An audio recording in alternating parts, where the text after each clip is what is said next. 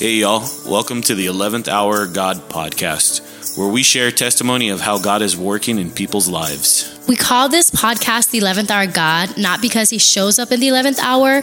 It's because we tend to see him in our 11th hour when we've finally given it all to him and are at our breaking point. I'm Jake. And I'm Kenny. Thank you for joining us today.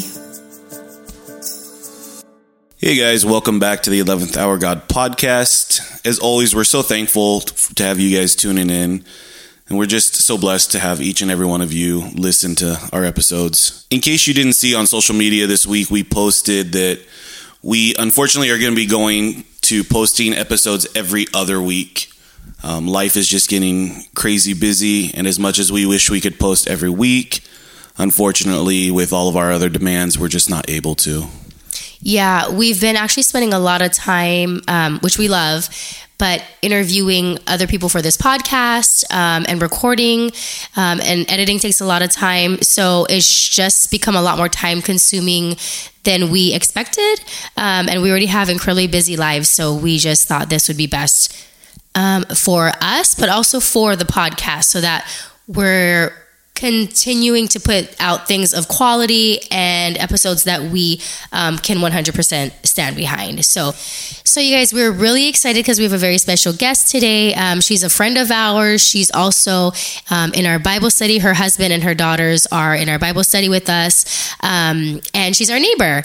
Her name is Jeneise, and we're going to get to her in a minute. But first, we kind of just wanted to sit here and just share with you how we kind of saw God in our week, just to hopefully encourage y'all a little bit. Yeah, so Kenny, I know that you've started a women's small group recently. Can you tell us how that's been going? I know it's still kind of fresh. Yeah, absolutely. So y'all know that the Lord put it on my heart to start a Bible study, a small group with our neighbors here. And that's been going incredible. But with that small group, the Lord did put it on my heart to start a smaller group of just women doing a Bible study and just really digging deep into the Word and with the relationships with those women. Because you don't have enough on your calendar already. Right. But I think that's important to mention too is for us, and I just told Kenny this the other week, that I really feel like our schedules are going to be attacked because we are busy. I think the enemy is going to try and get in there and cause chaos and confusion because we have so much going on. So it's very important to us to really sit back and make sure that we're hitting all the important stuff appropriately and prioritizing correctly. Yeah, and by important stuff, you mean like the stuff that the Lord's called us to do. Exactly. Because that should take precedence over everything. Right, and he's going to call you to do something even when your life is chaotic or even when you have 100 things going on. And I think for both the small group and your women's group, you felt that like, I don't have time right now to start this, even though he kept putting it on your heart. Yeah, because he put it on my heart a while ago. And I was like, yep, I'm going to get to that. I'll figure things out, And then about a month or so ago, we did a fast. And during that fast, the Lord was like, I told you to start a women's Bible study. Like, where are we with that? And I was like, I felt so convicted. So I was like, yes, Lord, I will do that. Show me like what you want us to do. I've never done a women's Bible study. I've never been in one, let alone led one. So I didn't even know where to start. So I ended up finding this study by Priscilla Schreier. It's called Discerning the Voice of God. And when I found it, I was like, oh, this could be amazing because like the ladies in the group, even some of the guys have talked about like not hearing God's voice or not sure what God's voice sounds like, Yeah. And I know that that's one thing that you and I have spoken about personally is that sometimes it's discerning that voice, right? Like, yeah. We all kind of know we hear that voice or we think we do, but it's discerning. Like, is this my flesh speaking or is this God really telling me to move and do something? Yeah. Or is this the enemy? Right.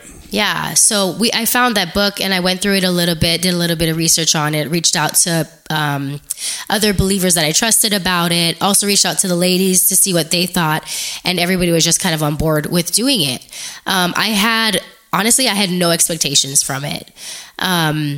but we started doing it, and it's absolutely just been blowing my mind. It's been blowing all of our minds, because some of the stuff that she goes into are just things that we've never thought about. So one of the really great things about this study is going through it with a bunch of women that you don't even know are going through some of the same struggles that you are. Like when you share something, others speak up and they're like, oh my gosh, yeah, that's that's something that I'm going through too. Like the other day, one of the ladies mentioned something and I was like, gosh, like we're going through the same thing and it's been a huge struggle, and I didn't want to like say anything about it because it's not an easy thing to discuss. But the fact that somebody else opened up about it allowed me to open up about it and just completely helped me through that situation, and it's like I know moving forward how to deal with this now. Yeah, and I think it's so important to build those relationships where you can be vulnerable, and really, because it's really easy for us as adults and humans to celebrate good times with each other. When somebody has a promotion or a baby or a marriage, right? No problem, we'll be there. Yeah. But when bills are getting past due, or you get a medical diagnosis, or something just isn't going right, your marriage you feel like is falling apart, we don't ever really open up about that. Especially men. Women, it's a lot easier for women, but it is still hard, especially when you don't have really close friends or anything like that. And that was our prayer for this group, that we do become close enough that we feel comfortable confiding in each other, and that everybody in the group does that with like no judgment. I feel like that's the biggest thing with us, is that if you're a part of this group, we're not judging anybody. We're there for them no matter what. And we're only going to lift people up and not tear anybody down. But anyways, real quick, I just wanted to get back to the study that we're doing. Like I was telling the ladies this past Monday, I've been saved for over 20 years. And some of the stuff that I'm learning in this study, I've just been like mind blown by it. How did I not know this stuff about the Lord after 20 years? Well, and I think it's not necessarily you didn't know, but it's just a different view or a different way of looking at things. Yeah. We tend to put God in such a box, and we try to make him fit what we think is what he should look like or what is correct. Right. And we limit him. We limit him all the time, big and small. We take small prayers and we're like, oh, God won't answer that because it's so small. There's children dying across the world. Why is he going to answer my prayer about helping me through a test next week? Or like, I'm doing everything correct. Why isn't he answering my prayers? Or whatever it is, But I also think it's because in my 20-something years of being saved, I have never actively and consistently pursued the Lord. Yeah, you have your seasons. Yeah. Like I have had times where I was really close to him and just crying out to him and loving him. But this has been the longest period, like maybe the past year, I would say, has been the longest period of me just actively pursuing him and digging deep into his word and just trying to like get to know him in the sense of like, and being obedient, yeah. Oh, and in being obedient, absolutely. There's just been so much, but I have to give thanks to like our small group for this, because if it wasn't for this group, I don't know how much I would be pursuing him, because we meet every week and we dig into the gospel and we ask questions, and it's just been honestly just so amazing. But this is why Jesus tells us to be in community. Yep. It is so important. Iron sharpens iron for a reason. Absolutely, yes. But one of the things that I wanted to talk about with this study, something that I learned and was just kind of one of those mind-blowing things for me, is that, we're talking about discerning the voice of God and how you hear him and obedience and different things like that. And one of the studies was about like, are you being obedient? Are you not hearing his voice because you're not being obedient? And I was like, I'm so obedient. I feel like anytime I hear the Lord speak, or if you hear the Lord speak and you say like, here, this is what I feel like the Lord's telling us, or whatever it is, we're like, yep, jump, do it. Even if we don't want to do it, I feel like we are so obedient in things like that, So I was just like so confused as to why I wasn't hearing from him, or why he wasn't answering these prayers that we've just been praying about for months and months. And I remember there was like a question that asked something like, are you being obedient blah, blah. Is there anything you're not being obedient in? And I literally wrote down, no. I was so frustrated. I was like, no, I'm so obedient. I don't understand what I'm doing wrong. And I ended up listening to the video because it's a 7-week study and it's 5 days a week. So every week you basically read something every morning, and then you watch like this 45-minute long to an hour video. And I watched the video, and she said, I'm just paraphrasing here, but she basically said, like, if you're not hearing from the Lord, maybe there's something that has to be done that he needs to deal with first. So like if you're struggling with your marriage, with a friendship, with finances, with getting pregnant or whatever it is, and you've just been praying on it and you feel like you've been obedient and nothing's happening, that maybe he needs to deal with the leprosy of your heart first. And I was like, what does that even mean? The leprosy of my heart. And she's kind of just like, do you have things that he's been telling you that you didn't do? Like, are you going through financial struggles, and you're not tithing? Are you praying for your marriage because things aren't changing and things are really hard, but you're constantly putting your husband down? Are you just like wanting to see something in your life, but you have a relationship with your mother, your father, your cousin, whatever, that's really bad, and that you need to go to that relationship and fix that relationship before anything can happen? You know what I'm saying? Yeah, but that's even like our church. We do communion every Sunday, and they tell us all the time, like, if there's something you need to fix, hold off on communion, fix it, and then come back. Yeah, and I never thought about that, because it's like, yeah, communion, I believe in Jesus. He's my Lord and Savior, Yeah, of course I want to take communion. But that when she said that, I was just like, oh my gosh, yes, I have leprosy of the heart. I have things that I need to work on, that I know that God's been knocking at my door, like, Kenny, let's work on this. And I'm just like, yeah, whatever, And so I was like, yeah, there's things I need to work on. There are broken relationships from a while ago that I need to say, I'm so sorry that I did this. Regardless of who was right and who was wrong, I'm the one that is a follower of Jesus. And I'm the one that needs to go over there and say, I'm sorry that this happened, that I handled this situation. Will you forgive me? There's just a few things that I know the Lord's been reminding me about that I needed to work on.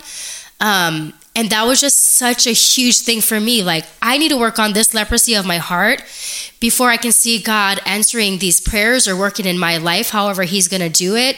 But I need to do that. He needs to deal with my heart first before he's going to deal with my outside relationships or my outside circumstances. Right.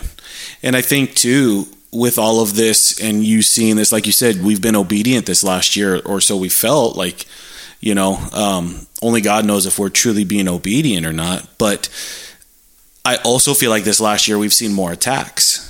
Oh, absolutely. On our marriage, on our family, on finances, on just jobs. I mean, just everything. Like, where I feel like we should be fighting more, but we really have been working through a lot of stuff and just really identifying when it's spiritual warfare and calling it out. Yeah, absolutely. But that's because when you are obedient to the Lord and when he speaks, you listen, the enemy hates that.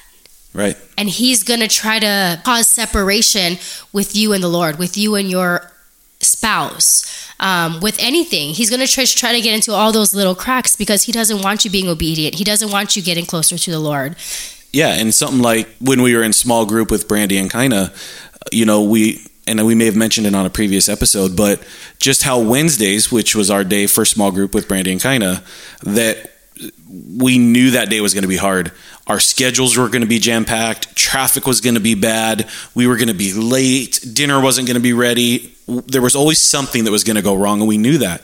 So we knew we had to pray over Wednesdays. Like, Wednesdays were the day, like, Lord, fill us with you. Don't allow the enemy to dwell in our calendars, in our tasks, in our to-do list, because he's going to get into those small things, which then domino, and before we know it, we're calling off and saying, never mind, we're not going to make it to group.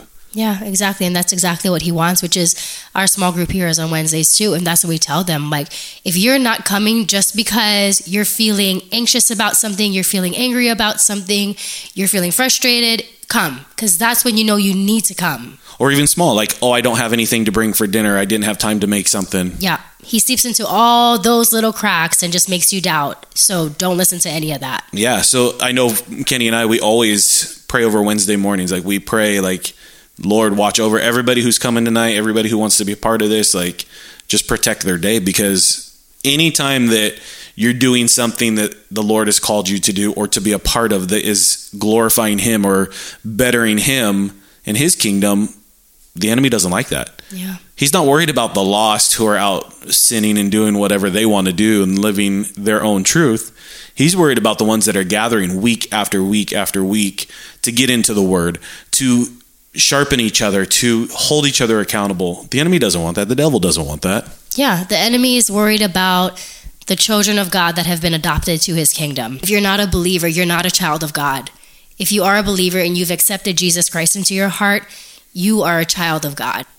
So going back to your small group, where do you guys see this going? Like, obviously you guys are getting closer, you're sharing things, and I know I've shared that I want to reach out to the men and start something kind of similar. I don't know if we can do every week. I know some guys are traveling for work and whatnot, but maybe every other week. But I want to do the same thing where we're getting together as men and sharpening each other to be better leaders of our household, to be better fathers, be better husbands, and just better men all in general. Like, I think it's something that today's church lacks, is a true man who lives biblically.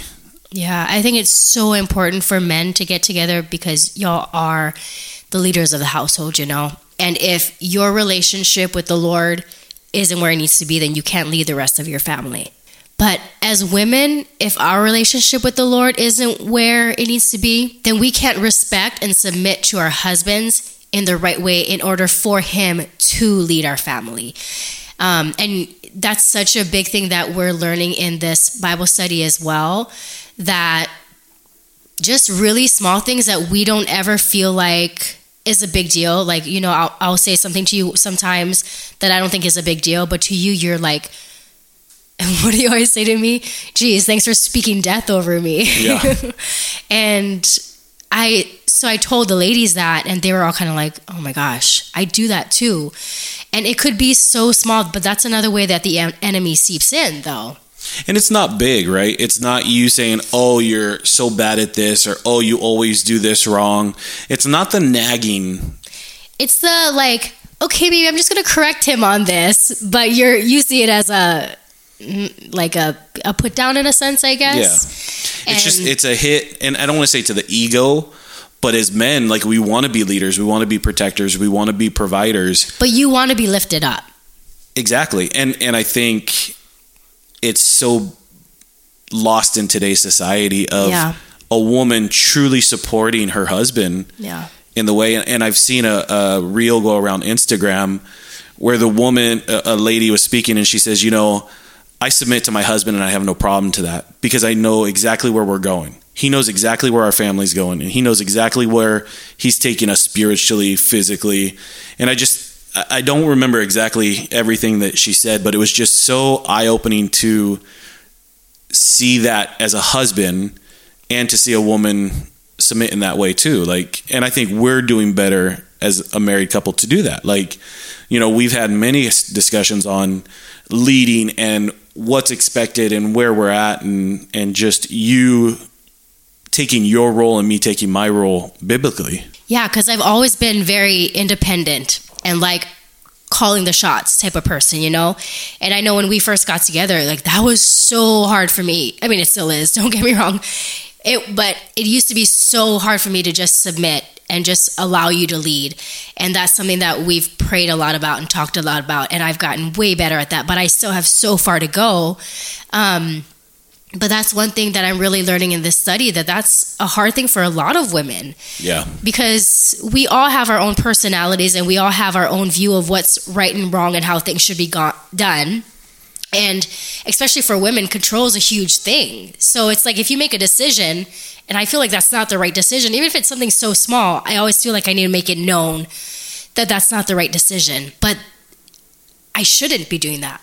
Yeah, and I think for us, one of the examples that I always use and go back to was right after we were married, we bought a hammock, right?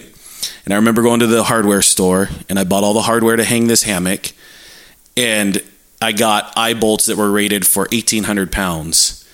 And I remember you had mentioned, that's not enough. Like, the hammock itself can hold 3,000 pounds.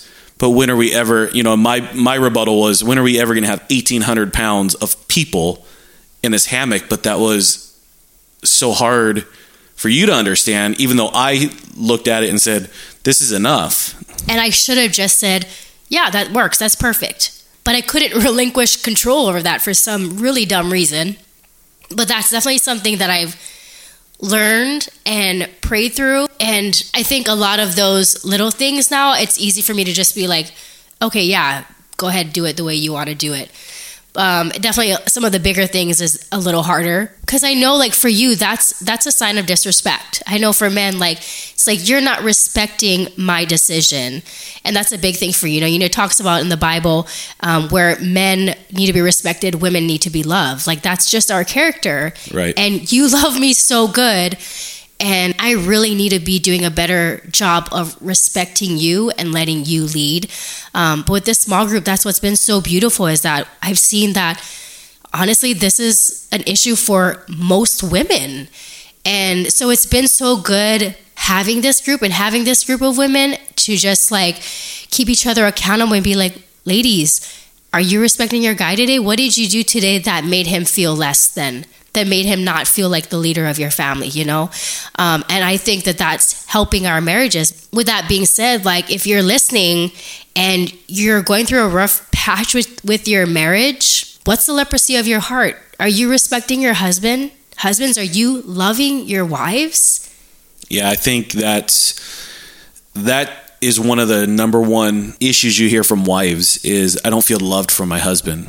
Yeah. He comes home and he just does this, or he doesn't help with chores, or doesn't help with the children, or help with drop-offs or pickups. And it's not even necessarily a task separation type of thing, but it's like, and I always ask you all the time, like, what can I do for you? Yeah. And it's important to help you in the way, because what you need today may not be what you need tomorrow. Right. Today, it's you just need me to get everything ready for the podcast.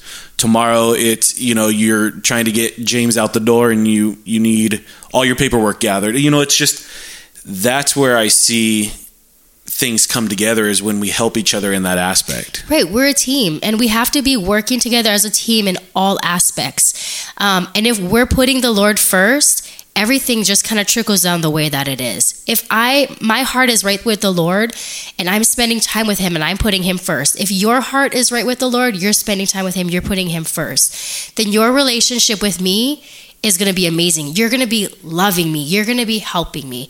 My relationship with you is going to be amazing. I'm going to be respecting you. I'm going to be submitting to you, and then with our daughter, our relationship with her is going to be great, but it does start from the top. But like you said, it really is a team thing. Like you said, wives, is your husband not helping you around the house? Like, why is he not helping you around the house? Well, I was going to say too, yeah, like, if he helps with the laundry, are you nagging him because he didn't fold the towels right? Right. Or he didn't put the shirts away right?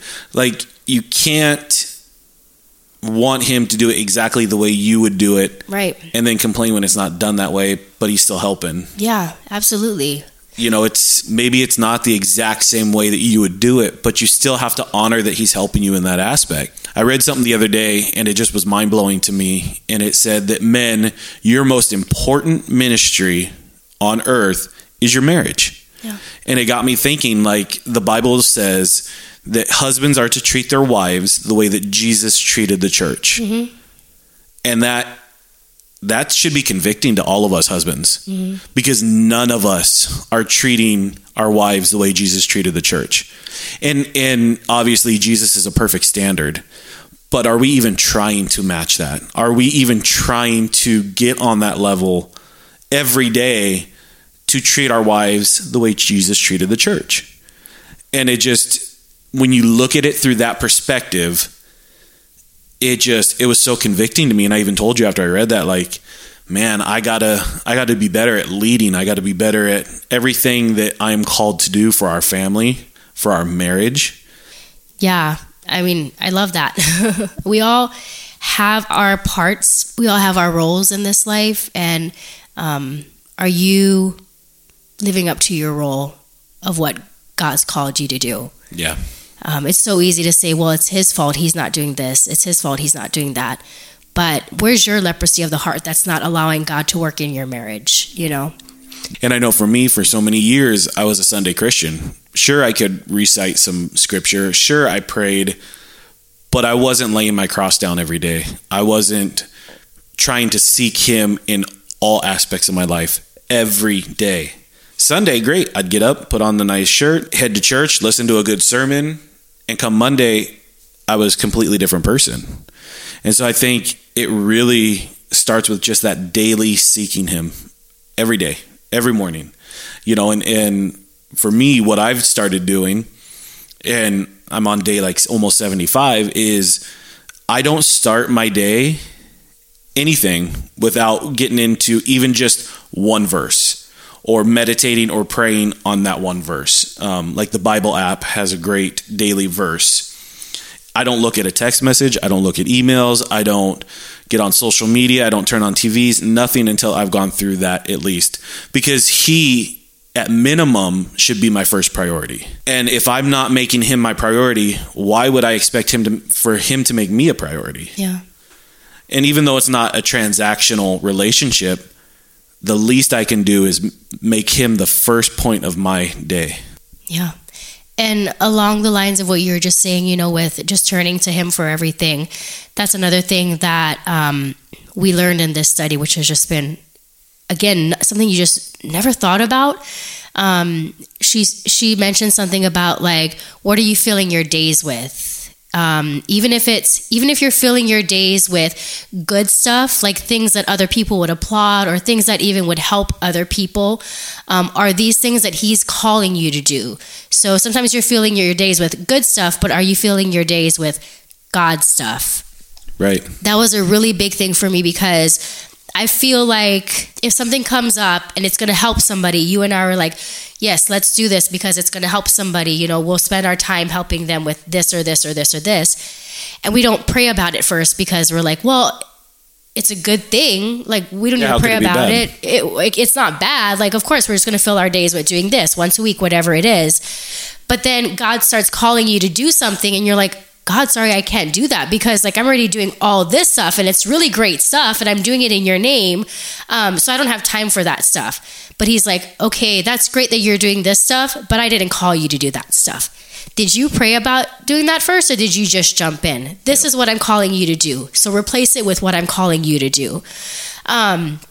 And that was just like another mind-blowing thing for me because, like I said, we don't pray about so much stuff before we move forward on it because it's good stuff, you know? But we need to be praying about every move we make because even if it's something good, the Lord might have other plans for you. So he might tell you, no, let's not do that because I want you to do this. You know, it's just so important for every move you make for you to turn to the Lord in it and for you to get direction from him. Yeah, I think it's so important that we are continually asking him what our priorities are because a lot of times they don't align. You know, I know for us, we think we know what's right or what should happen, and it usually falls apart or becomes a disaster. Yeah.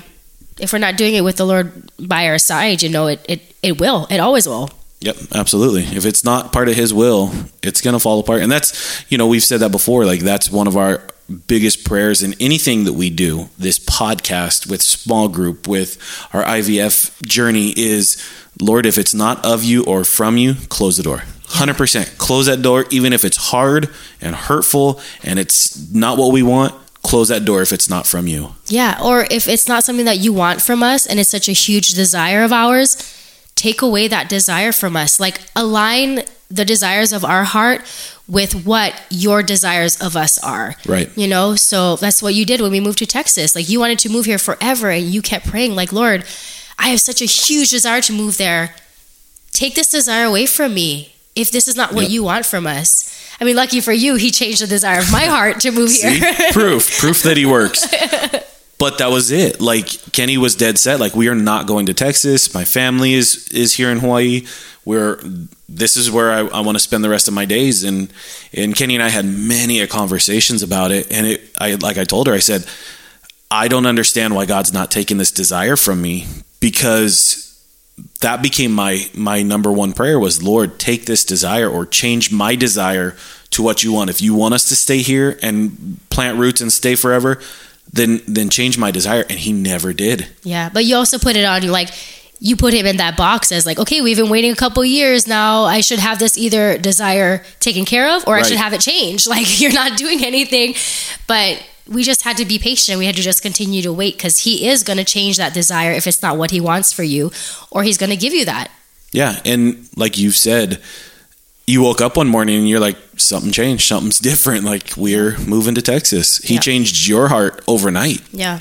Well, thanks, babe. That was a good talking through, and I hope that helped somebody, because I know that's been really, really helping me. But before we get into Jeneise, I honestly, really genuinely want to just thank you for being such a great husband who I have never been loved the way that you love me. And don't cry now. Stupid crying. And I'm just so thankful for you. And I wish I was so much better at showing it.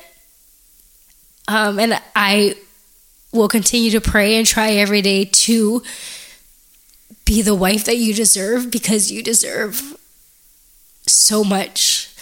But I really am so truly thankful for you, because you just love so hard, and everything you do for me, you don't expect anything in return, and you have such a servant's heart for me and for our daughter, and just for everybody in general. And you have no idea how much that's changed me. And I think my relationship with the Lord and my relationship with others have gotten so much stronger and better because of you, and because of your awesomeness. Stop it. By your example in my life. And as a man, you're the closest thing I think I've ever seen to someone who exemplifies Jesus. Oh man, well, I appreciate that. But that's a big, that bar is set high. But the thing is, you say that you want to be the wife I deserve, but you are the wife I deserve. God would not have brought us together, given me anything less than what I deserve and what you deserve. Like, we work so well together. And I think that's just an example of who he is. Like, our marriage is a testimony of who God is. Yeah. And just seeing him bring together such a yin and yang, those that know us personally know that we are complete opposites in most things. Yeah. Kenny would prefer the house to be boiling hot, and I would prefer a meat locker. I would prefer everything OCD clean, and Kenny is a rancher. Dirt does not bug her. But I appreciate that. And as we've talked many a nights, that I hope that I can be that leader of our house that you deserve and that James deserve. And that's our goal as a married couple, is that we're shining Jesus' light for James. Yeah. That she is going to grow up saying, I saw my parents exemplify Jesus so much in all that they did, or, all that we can do. Yeah. One verse that comes to mind is Matthew 5:14 through 16. And it says, "You are the light of the world. A city set on a hill cannot be hidden, nor do people light a lamp and put it under a basket, but on a stand, and it gives light to all in the house. In the same way, let your light shine before others, so that they may see your good works and give glory to your Father who is in heaven." And I think that's such a strong reminder about your light needs to be in your own home first. If you are out trying to do all these good deeds and do a bunch of stuff for God, even though it has good intentions, if your marriage is falling apart, if your home is falling apart, if you have all these broken personal relationships, you're still not glorifying him in the way that he would want. Yeah, like it really does start at home first. Your marriage, your relationship with your kids, like that all needs to take precedence before you can go out there and minister and speak about the Lord, because it's like, who are you to say, put your husband first, put your wife first, do this, do that, if your home life is in shambles, you know? And if you aren't putting the Lord first, aren't putting your husband or your wife second, you're not living it out. Yeah, it's not biblical. Right. And the thing is, that doesn't mean that your home and your marriage have to be perfect. No. But are you working to better things? Like you said, is your wife your main ministry? Right. Is your husband your main ministry? That's where it starts. And then your ministries flow into other things. Yeah, absolutely. All right, babe. So before we get into Jeneise, I would like to know, like, did you see God anywhere this week, this last few weeks? Yeah, it's funny you mentioned that. And it's funny that we talk about marriage, or we just talked about marriage and your women's small group. For me this week, I really had God remind me and convict me to find blessings in the small, mundane things of every day. You know, we've had a lot going on, and our house has been in shambles, and I was doing something. I wouldn't say in shambles. I wouldn't say in shambles. I mean, to my standards, I know. We're basically hoarders, and you're like, there's one dish on the or on the counter. This is not acceptable. For people that don't know, Kenny will be cooking and literally turn around to grab the pepper, and I've already put it away. Or she'll have a knife that she's still cutting stuff with, and it's already washed in the dishwasher. That's from growing up with both parents being very OCD, strict and OCD. Yeah. But, you know, I was going throughout the house doing things, and at first I was getting frustrated because I felt like we did live in shambles. I did feel like we had so much stuff out of place, and God just like stopped me in my tracks. It was like, remember your blessing. We live in a home that has AC, thank you, Jesus, and heat for this winter. And when I'm not home, Kenny will turn the heat on. But I just was really convicted that having the ability to do laundry, or to have a house to clean, or all these other little mundane things that I get frustrated with, like, that's a blessing. It's not, I shouldn't be frustrated with it. I need to see it for what it is. And so Jesus slowed my heart down this week and really just allowed me to see the little things in every day and just find the blessing in that. Yeah, I love that. And it was just such a good reminder, you know. Like one thing, I completely reorganized our office here in our house, and it just, like, I found the joy in that, of doing that. You know what I mean? What do you mean? I don't find any joy in cleaning, so I need you to elaborate. Sorry, I found the blessing in that. Okay. For me, it was joy because at the end, like, having this to do or having an office to clean is a blessing. Like, yeah, absolutely, it is. It really, really is. Having clothes to fold is a blessing because it means you have clothes to wear.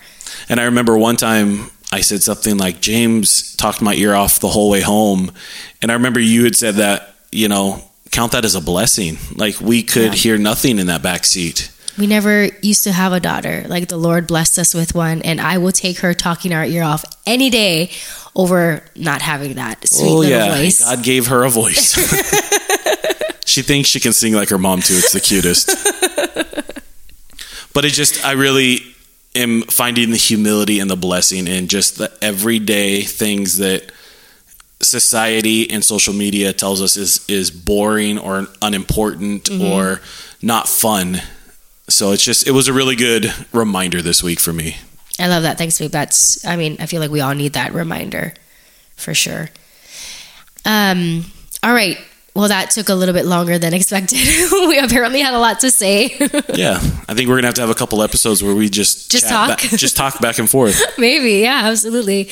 But yeah, so we would like to get to Jeneise now. So, Yes. Like we said, she is a friend of ours who lives in the neighborhoods, who's also in our small group. She's married with two beautiful girls, and we are just really excited to hear her story. You know, and it's funny that we just talked about hearing the voice of God, because I feel like Jeneise is one of those folks that is so in tune with the Lord.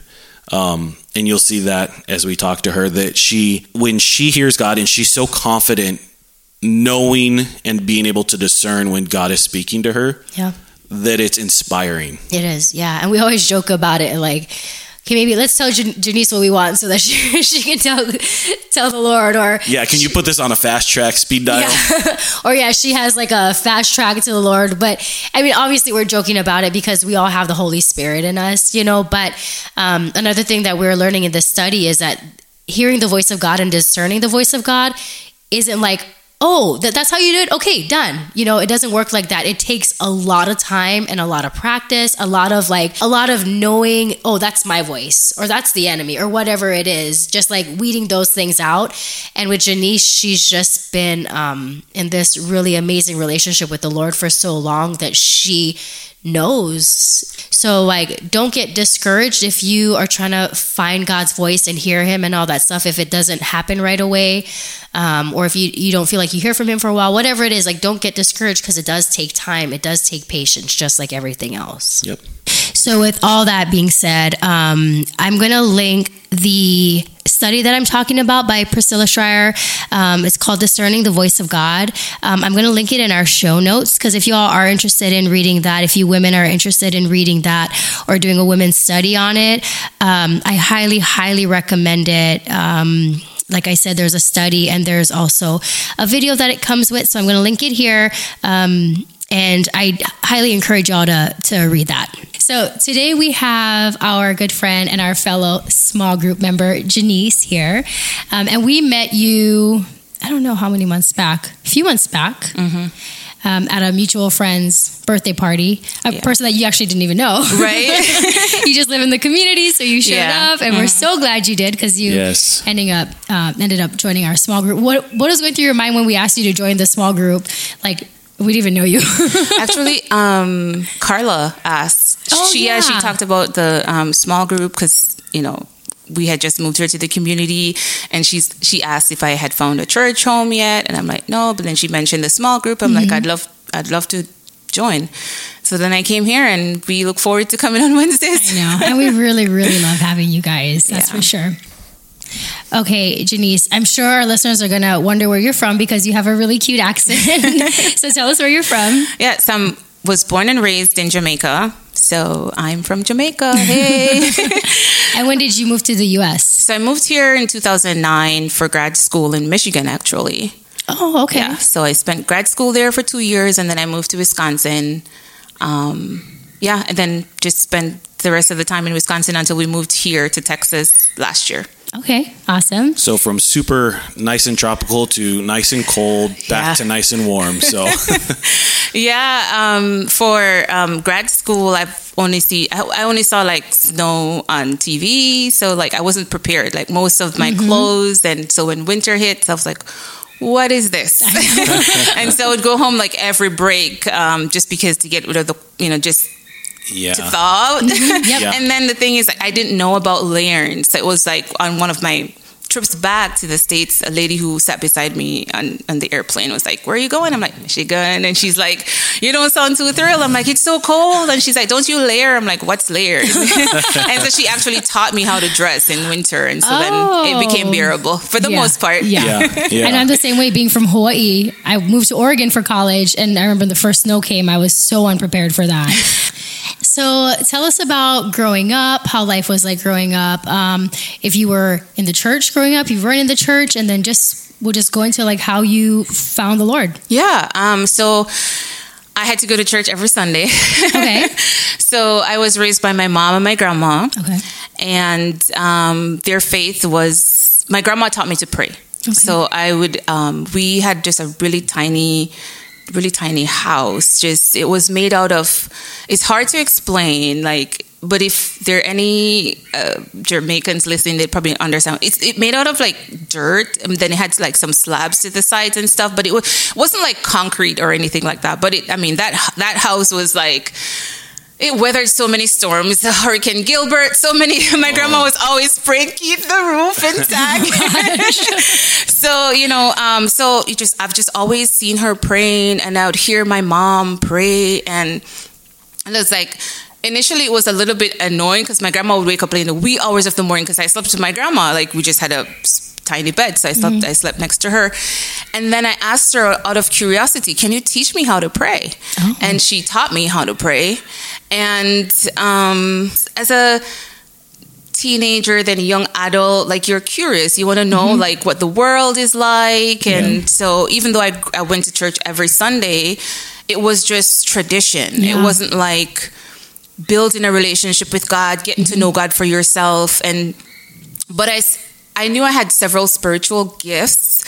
Now I understand them, but I would tell my grandma, I dreamt A, I dreamt B, I dreamt C, and they would kind of make it a joke to say, okay, here comes the dreamer again, because I would get these dreams, but I didn't know how to interpret them. Yeah, you didn't know what to make of them. Yeah, and so I remember when I went to college, because we were really poor, I got a scholarship to go to college, and so the college was I don't know, probably 45 minutes from where we live, so it wasn't far. Okay, so you started college in Jamaica. Yeah, so so right after high school, I went straight to college. So I didn't have a break. We got the scholarship opportunity, and I took full advantage of it. Yeah. But I grew up Baptist, and then this school was Seventh-day Adventist. Okay. So we had to go to church 3 times a day. So 6 a.m. you hear the RAs knock in worship, and then 3 p.m. everything shuts down because you got to go to chapel. And then 6 p.m. you hear the RAs knock again, worship. So it's like, my whole life was around church and faith. Yeah. But this was a little different, understanding the Seventh-day Adventist denomination. So then it was just always been around church. And then I remember when I finished college, I went to the city. I got a job in the city.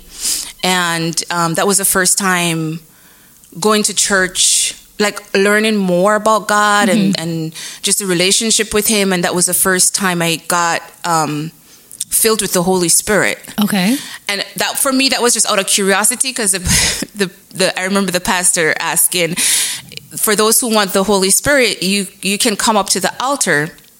And I'm like, okay, I went up to the altar, and he was praying, and he laid hands on me. And in my mind, I was like, I did not feel anything. And then he went around again. And the second time when he laid his hands on me, it felt like a ball of fire from my head to my toes. I couldn't explain it. Just never experienced anything like that. I didn't speak in tongues until a short while after that, when my mom was hospitalized. And the doctor came out and said, Miss Stewart, Stewart is my surname that I was born with, given at birth. Yeah. And I cannot give you any good news because we lost your mom 3 times. And so I went in the room, and she had all kinds of tubes hooked up, and they're like, the doctor told me some things was wrong with her intestines. They had to cut and reattach, and all of it was just going over my head, because I'm an only child, so I was the only one there at the hospital. Yeah. So how old were you at this time? I was in my 20s. Okay, and how did your mom get sick? Like, what happened to her? That's it. We don't know. Like, I just remember I was in the city, and my cousin called me and say, your mom can't walk or talk. Oh, my gosh. So it was like emergency, just something. So then I just had to message my supervisor. I'm like, hey, I'm going to the country. I got to see my mom. And so I didn't really get a solid explanation from the doctors. And I just remember this lady, this nurse, she brought me into this tiny room that you can't even turn in. She said, do you believe in God? And I said, yes. And she said, I want you to sit here and pray life into your mom, because I was in that surgery and I know what's happening is spiritual. Oh my gosh. And I just started praying. I remember when I went home, I was telling my grandma, trying to sugarcoat it, because I didn't want my grandma to worry. Yeah. And I took the Bible, and I didn't have any control over my right hand. It just started flipping through the pages, and it stopped on Psalm 18. I'll never forget.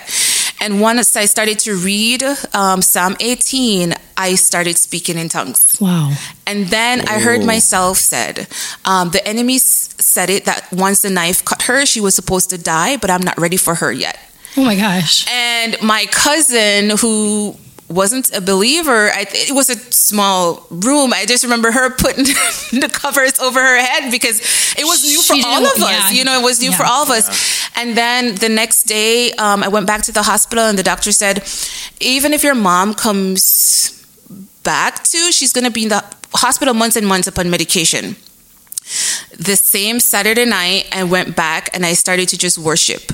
And I heard the Lord said, my daughter, I have heard your cry. Now sit back and watch me work.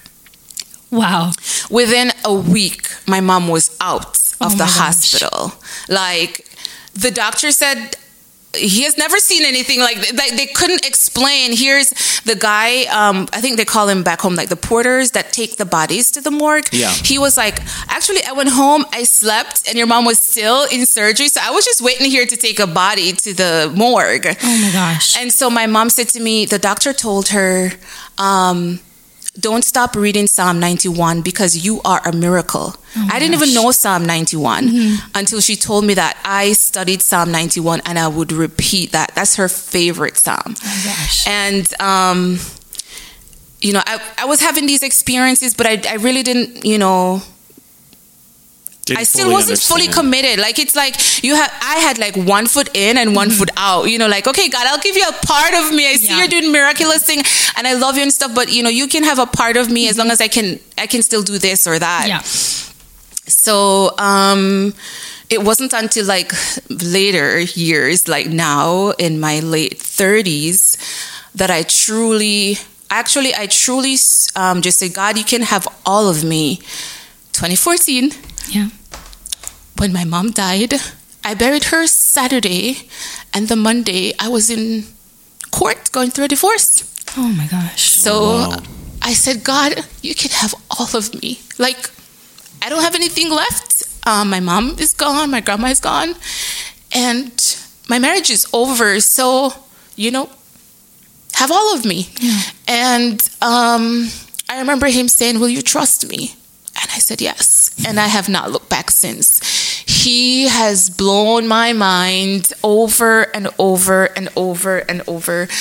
I'm far from perfect, but I've experienced God in my life so much that nothing or anyone can tell me otherwise that God isn't real. Oh, yeah, absolutely. Like, once you have that true relationship with the Lord and you've experienced Him firsthand, yeah, nothing can change that. You know, sometimes the enemy can lie to you and you can turn away and chalk things up to coincidence or whatever, but you know that the Lord, that you felt the Lord, you know, and it's such a different experience from just reading His word to actually feeling Him. Yeah. So after, you know, your mom was healed and she got out of the hospital, how long after that did she end up passing away, and how did she end up passing away? Yeah, so God gave her 7 years. Wow. Yeah. Oh. And they never figured out what was wrong? The first time it was, the doctor just said, you know, her intestines, something was wrong with it, and they just had to reattach. That was all I got. There was nothing concrete. And 2014, the March, the February, I had just moved out of my ex-husband's house. And then the March, my former stepdad called me and said, your mom isn't looking so well. If you want to, because I was planning to go home. So it's like, if you wanted to kind of push up your flight. But I remember the February, my mom called me and she said, I don't like how I look. I'm looking in the mirror and it just doesn't look like me. And so because I was leaving an unhealthy relationship. I didn't want to tell her all I was going through. I wasn't like fully in tune with what was going on with her. So I just, you know, sent her the money to go to the doctor and stuff. And then she called me after I had moved into my own apartment. And she said, the doctor is saying that she have cancer. And I just remember crying. Gosh. And she said, Jay, I want you to be strong. And I said, Mom, I can't. And she said, I'm the one with cancer. Like, I'm telling you you have to be strong. And I said, Mom, I don't know what to do. And so I, you know, changed my flight. And when I went home, and it was such a crazy day that day. So like the flight, because I had to take 2 planes. So I missed one, and there was just so much chaos at the airport. Anyway, I was supposed to get to Jamaica like after 1. I didn't get there until like after 7 in the night. And you know, they have visitors time at the hospital. So it was like after explaining to the security guy and everything, God gave me favor and they allowed me to see her. And when I saw her, she was half of my body. Oh my gosh. And I was just crying and crying. But I remember when she told me that, I said, God, if you're going to take my mom, can I see her before you do? And so he gave me 1 month with her. I went home and I was, in and out of the hospital with her and tried to take care of her as best as possible. And it looked like she was turning around. The doctor told me, there were 3 doctors looking at this report, and one was saying, yes, she has cancer. And it was just still, a part of me was still in denial, it's like. And then I was supposed to start my doctoral program. So I said to her, I'll just not start that. I'll just stay here and take care of you. And she said, I want you to, because I know you can do it. And so my doctoral program started May, and she died June. Oh my gosh. Wow. And so you were here when she passed away? Yes. So how did you find out that she passed away? Actually, the funny thing is, I found out on social media. Oh, wow. What? Yeah, I got a message from a girl in the community that I went to high school with, and she said, like, my condolences. And I said, why would she be telling me my condolences? Because you only tell somebody that when they've lost somebody. Yeah. So I didn't even respond to her. I picked up my phone to call the lady who I knew was helping my mom. And I said, is my mom okay? And she was just quiet on the phone. And then I just fell to the ground. I was like, I was just a mess. And my now husband, who was my boyfriend at the time, I think he had to give me like Ensure, those nutritional things, because I had no appetite. Like I went to the mall to pick out her burial outfit, because I'm an only child, so I'm like, God, I don't know how to shop for my mom in death. And I had the steering wheel in reverse when I was supposed to be going forward. I was just so out of it. I had to leave and go home and just sleep. And when I got to Jamaica, I said, God, I need you. I need you to give me strength to be able to go to the morgue. And he gave me strength. He provided people to help me throughout the whole process. And I was able to dress her. I was able to say things that I wish I had said. I always say, like, if you have a parent that truly loves you, and my mom she was my best friend. She was everything. If you have a parent that's alive, like, don't wait until after they're gone, because you're not going to hear them pick up the phone to say, I love you. And so the last words I heard from my mom was, I love you. And so my kids, when they were doing, all about me thing at school, and no, it was about your parents. And it's interesting because Bree wrote something like, what does your mom always say? And she said, I love you. And then Brittany, the daycare teacher, had to fill it out for her and asked her the same question, what is it your mom always say? And she said, I love you. Wow. I want my girls to always know that I love them, because life can be so unpredictable. Yeah. And, we all have to go one day. And so I'd want them to know that mom loved them. Yeah. Yes. And I know without a doubt that my mom loved me. Yeah, you can tell. It's so at this time, you said you didn't have any siblings, so I'm assuming you didn't have a lot of family too. So it was kind of all on your shoulders to kind of figure everything out that was going on, and while you're grieving. Yeah. So I have some cousins and other community members who helped, and my mom's sisters and uncles and family. But so I have half sisters and brothers, but as I said, I was raised just by my mom and my grandma. So God provided people to be a shoulder of support. And So if you don't mind me asking, where was your dad at this time? Good question. I don't know. Okay. So you just never knew your dad? I know he's in an adjoining community. Not in a. I know he's alive and he's like in the community. But when I went back to take care of my mom and bury her, I could not tell you where he was at that point in time. Okay. So after your mom passed away, you said you felt like your relationship with the Lord got stronger then? Yeah. And tell us why it got stronger, how it got stronger. Because, I don't think I could hit another low. It's, he saved me from an unhealthy marriage. I mean, he saved me over and over. And it's like, okay, God, you can have all of me. And I just started to just talk to him. I would talk to my mom every single day. No, she's gone. Who do I talk to? So it was just, my relationship with God became stronger, and he just started to show up and show me who he is. And I just say, Holy Spirit, please forgive me for the times that I've ignored you, for the times you've given me specific instructions and I never followed through, or I felt like you were just a bother. But it's like you've just always been there. Yeah. And the purest love that you can find is with God, with the Holy Spirit. It's just, I've never experienced anything like that. And so, we're best friends. So it's hard to explain. It's just, we're best friends.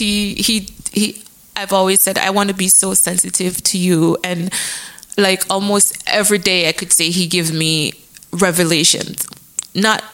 Every day he gives me revelation. Whether I'm in the garden, whether it's seeing just something, is he just opens up my ear gates, my eye gates, to just be so sensitive to him that it's he's my guide. Yeah.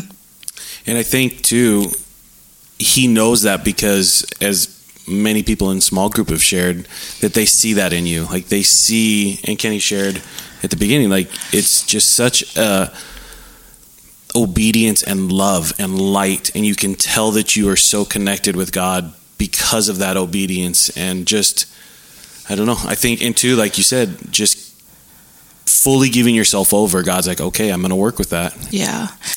And then in 2017, I think. So there's I would call her my spiritual mentor, just an amazing person that God allowed me to meet in Florida. And so I would call her and I'd ask her questions, she would answer, and I was just so curious. And I remember her saying, "How high do you want to go? There's no limit in God." And then she's like, "Well, it's gonna cost you." And I was like, "What do you mean?" And then she's like, the time that you were spending with him and all that stuff. But she was right on. When you put God first, he just, everything else falls in place. Oh yeah. It's just, and so I'm thankful for her. That's awesome. Yeah, we've definitely seen that. When you, like you said, when you put God first, he, and you're obedient, he just shows himself to you, reveals himself to you, and everything does fall into place. Yeah. You're right. I would love to hear about just a couple certain times in your life where you really saw the Lord, where he spoke to you and you saw something happen, or whatever it is. Yeah, well, the most recent I would say is moving here to Texas. Okay. And not so recent, but it's just a year now we've been here. But I remember I had just started a new job in a new city. We had sold our house, went to another part of Wisconsin, and then the job that we thought my husband would get, that position wasn't available anymore because the person who was going to relocate decided not to relocate. So then we'd have to move back to Madison, to where we're coming from. And it was just so hard because I was like, oh my gosh, I just started this job that I absolutely love. And, long story short, it was hard. It was hard for a family, trying to get on the same page. And I remember one day in the bathroom, the Holy Spirit said, "You're being selfish. Like you're not thinking about the family as a unit. It's, it's just think this is my job and I want to hold on to this and I don't want to move." And then I say, "Okay, God, please forgive me and do what only you can do, because you know the end from the beginning. It's for me to trust you through this process." And after I said that, like, I remember one evening I came home and I was feeling so dejected, and I just pulled up my phone and I saw the job that I have now on Indeed.com, and I was like reading through and I was like, oh my gosh, I meet and exceed all of these qualifications. Like, is this real? Like, that's the fastest I've ever applied for a job, and the whole process. And I remember my husband said, if you don't get a job right away, we can, we'll make it work. And because he had his job offer here, and God just blessed both of us with jobs that we love, the companies that we work with. And I remember telling God, wherever he's going to establish us, I'd love for it to be a community where our family can thrive. And but we were planning to rent at that house for at least 4 years or so. Okay. And I remember I was driving to daycare, and the Holy Spirit said, "Oh, I'm going to move you guys next year."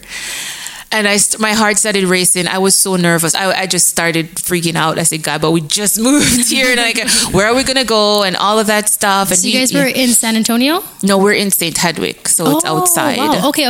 Yeah. And so I was like, and I said, well, if this is you, let Russ say something I don't know, whatever you're going to have him say. And I remember Russell said, we should probably start looking at houses. Wow. Because, and it was just like, okay, God, this is you. But I was still nervous because I was like, God, it's so expensive, the homes, interest rates are high, and I remember I went to my bed and I had this vision of a preacher, and he was by a railroad track, and he said, God wants you to stop worrying about 3 things. So in the dream, I grabbed the pen to write the 3 things, and then my alarm went off to wake me up. Oh, no. And then so the whole morning I was driving to daycare. I was like, okay, God, what are the 3 things? And the Holy Spirit said, you're worried about where you're going to live, the cost of the house, and the interest rates. And I'm like, okay, God, I'm just going to trust you.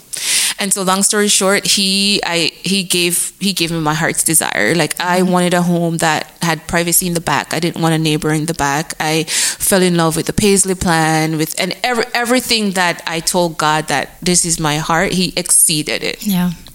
He exceeded it. And he has blessed us to be, in this community with you and your family and other families of believers. And we've never been a part of a small group before. Wow. Okay. No. And this is just amazing. I remember the church that I attended to when I was in Eau Claire, where we moved to, they had some kind of like ladies evenings at church, and you could go. And so I went to a few of those, but I've never been like, where people actually congregate in the home. I'm sure they probably had some of those programs, but I've never been to any. So we're just truly excited. And I could like literally write a book of how God showed up so many times, even before I moved out of my ex-husband's house. I went to my bed and I had a vision where I was like on the ocean, but I just started to drift, and then I saw this big hole and I fell in the hole. But when I saw myself sitting on a grave, and I had my head hung, and this might be spooky to some people, but hey. And there's a little girl who appeared to me, but she had like a bubble, or like she was in this little bubble. She didn't touch the ground, and she was wearing a red dress. And she said to me, "My granddaddy is buried in there." She was pointing to another grave, and I said, "Who's your granddaddy?" And she said, his name is Jesus, and he wants to meet you. And this is before I actually fully surrendered to God. Wow. And she said, no, go on home and get on with whatever you need to do. And I saw myself running from the cemetery and saying, God is good, God is great. I saw people heading towards the cemetery, but they couldn't hear me. I saw a lady in a wedding dress. I saw a guy. I saw them going to the cemetery. And I woke up and I said, God, I think you're saving me again. So, and then probably a week or less than a week after that, I just decided to just move out by faith and say, God, you'll take care of me. So no doubt God has saved me. so many times. And I used to be scared of getting visions and dreams because I didn't understand them. And I was like, God, can't you give me another gift? Like, I don't want this one. And now I'm like, God, I'm so thankful for this one, because he actually shows me a lot of things before it happens and give me wisdom to how to navigate those situations. So I'm just so thankful that he sees it fit for a wretched sinner like me. Yeah. And he said, you are a new creation. Like, the old Jeneise is gone. And when my Father looks at you, he sees me, the Son. And so I just want to thank God that he doesn't treat us as our sins deserve. Yeah. And I have a brand new life in Christ. Yeah. I do. Gosh. That's so amazing. I just want to go back to your ex-husband. Was he from Jamaica? No. Oh, so you met him after you moved over here? Yes. Okay. And we don't have to go into that, but it was just a bad. It was, I would say, unhealthy. A very unhealthy relationship. Yeah, because there's good in everybody, and then there's just unhealthy aspects of some of us with our, humanity. Because we've all fallen from grace, and so it's at some point though you have to decide if this is for you or if this is not. And I lost myself, and I knew it wasn't for me anymore. And it's anyone who is in an unhealthy relationship, especially if there's abuse, it's not okay. Yeah. And it's not your fault. And I think of the people who didn't make it out of abusive relationships. Their loved ones are left behind hurting. And so 2018 or 19, I think I spoke at Light Up the Night. It's this program in Fond du Lac that for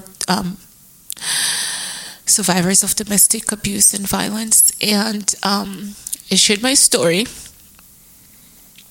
And I remember a lady in the community, she saw me, I think, on campus. And she said, "Are you the one who spoke at Light Up the Night?" And I said, "Yes." And she said, "We have been in this community for 38 years and we've never been to Light Up the Night. But that night, myself and my niece went, and it was your story that gave her the courage to leave." So I want to thank, the police officers and people who are always there to help. Because I remember the police officer said to me, "There's only one Jeneise, and when she's gone, she's gone." And that was a wake-up call for me to know that I got to get up. Yeah. But it's just to encourage anybody to know that if abuse is not okay. Yeah. And God had such a bigger plan for your life. Yeah. And he gave you a husband and kids. Yes. And an amazing life. And your job here now, like you said, you were made for it. Like, it fit you exactly. My kind of takeaway on that is, we so often don't understand why bad things happen to us, why bad things happen. Well, the quote, "Why do bad things happen to good people?" But I truly believe it's for God's good, and it's for testimony to come out of it, and it's to help others. Because if none of us have gone through it, how can we help others through it? Yeah. So I'm so sorry that you had to go through stuff like that in your life, but it brought you closer to the Lord, which has just given you so much life and love, and so much good has come out of it. Yeah. Unfortunately, you had to go through that, but the Lord got you through it, and it got you closer with the Lord. Yeah. And you're having such an amazing impact on those around you. Like you said, the lady who came up to you after you spoke, and even us in the community and your coworkers. And I know that light that God has placed inside you just shines so bright to others around you.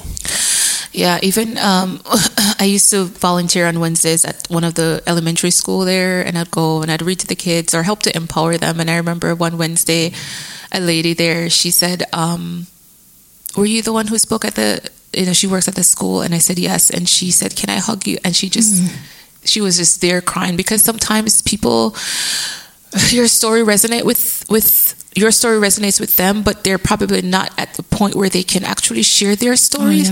And so their gratitude comes out in tears, because as you saw earlier, like even me trying to speak about aspects of my past, like my breath already was like just waning, just because it's healing for everybody looks different. And out of me sharing that too, just for confidentiality, somebody, a young lady, came and said to me, she told me some things in privacy, and because she said, well, how can you, I heard your story, but you experienced like domestic abuse, you are a doctor. And I said to her, abuse does not have a title. It doesn't matter. Discriminate. It does not discriminate. And then she said, can I share something with you?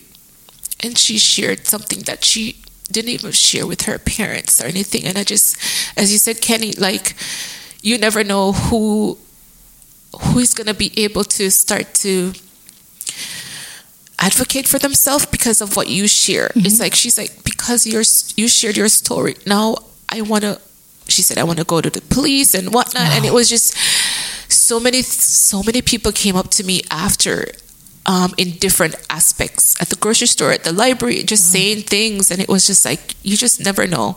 And so testimonies, as the Bible says, they overcame him because of the word of their testimony and God. So when the time is right and you are comfortable, if there are scars and you need to share why you have those scars, as you said, because God needs to get the glory. And I remember when I was driving home that night and I was just crying because I said, God, it's just like, it feels like it's so raw again. And he said, because I have to get the glory. Because I have to get the glory. And so, that was the first time I actually shared that aspect of my life publicly. Gosh. But then I saw the impact on people. Yeah. And God knew that early on. He knew that unfortunately you'd have to go through that trial, but it's leading to so many great things for, like you said, for his glory. Yeah. Gosh, I really hate that you went through that, but that's I feel like that's why he told us to do this. That's why he told us to get people's like testimonies out there, because it can help someone, it can save someone. It could, you never know, it could save someone's life. 100%. Yeah. And it's no coincidence that we're here tonight and we're sharing this, and that I know, like you said, even if nobody speaks up, it's going to resonate with somebody. Somebody is going through something similar and can see now, like, there is life after this. There is hope and, a whole nother green pasture for them. Yes. Is there anything else you would say to anybody listening that is going through that? Like, any advice you have for them? I think if you have a confidant, somebody you can talk to. I remember in Wisconsin, there was a hotline that you can call and speak confidentially to someone if you're experiencing it. And they have, like, I think trained counselors or caseworkers. I don't remember their titles, but there's somebody that you can talk to, and they can give you advice on how to get out safely. And so I utilize that service. And if you don't have access to that, if there's somebody, if you go to church or somebody in your community that you can confide in, but you also have to be very strategic, because the abuser doesn't want to give away that power, right? So for me, I planned my way to leave, not like abruptly. I was, putting things in place. So you can't otherwise you're setting up yourself. If you're going to be saying, I'm leaving and giving them all these clues, you kind of have to just be smart about it. So, and I remember I think I had also spoken to a cop just to ask, just advice, but again, it's the stereotype, right? And the narratives that exist in our community about people who experience domestic abuse. So then you're going to probably internalize and start feeling like you're blaming yourself for what is happening. That's not true. Yeah. That is so not true. So I would say just reach out for help and don't suffer in silence, because there's so many people who are suffering in silence. And when they could get help, sometimes it's too late. Yeah. It's too late. So if reach out to a pastor, anybody that you can, utilize those hotlines, because as the police officer told me, there's only one Jeneise, and when she's gone, she's gone. Yeah. So whatever your name is, put it in there, because there's only one you. Yeah. And when you're gone, you're gone. Thank you for sharing that, because that is not easy I'm sure, to bring back up. And like you said, even sharing it before, you had a hard time to, relive those. So I appreciate you sharing that with us, because again, like Kenny said, that's just testimony that will reach, I feel it in my heart that will reach somebody. Yeah. Thanks for having me. Of course. Is there anything else you want to share before we go? I just want to tell my husband and my kids how much I love them, and my husband has been my rock. He has been just amazing source of strength and support over the years, and I know God put us together for a reason. So he is an amazing guy. I love that guy. Yeah, he's a good guy. Yeah, well, I just want, again, Jeneise, thank you so much for your time and just coming to share your story with us. We appreciate you being so vulnerable. I know that's not easy. No, not at all. But again, just God is working through you, and I know we say it, but we can't say it enough. You really do resonate with folks, and you're just a light in the room. And it truly is God. You can feel His presence, and I know that's Him working through you. So, thanks for having me. Of course. Yes, thank you. All right, guys, that was our show for today. As always, thanks so much for joining us and continuing to tune in to hear these testimonies. And we will continue to try to be obedient in putting them out for y'all. But just a reminder that it will be every other Thursday rather than every Thursday. Y'all have an amazing week, and God bless.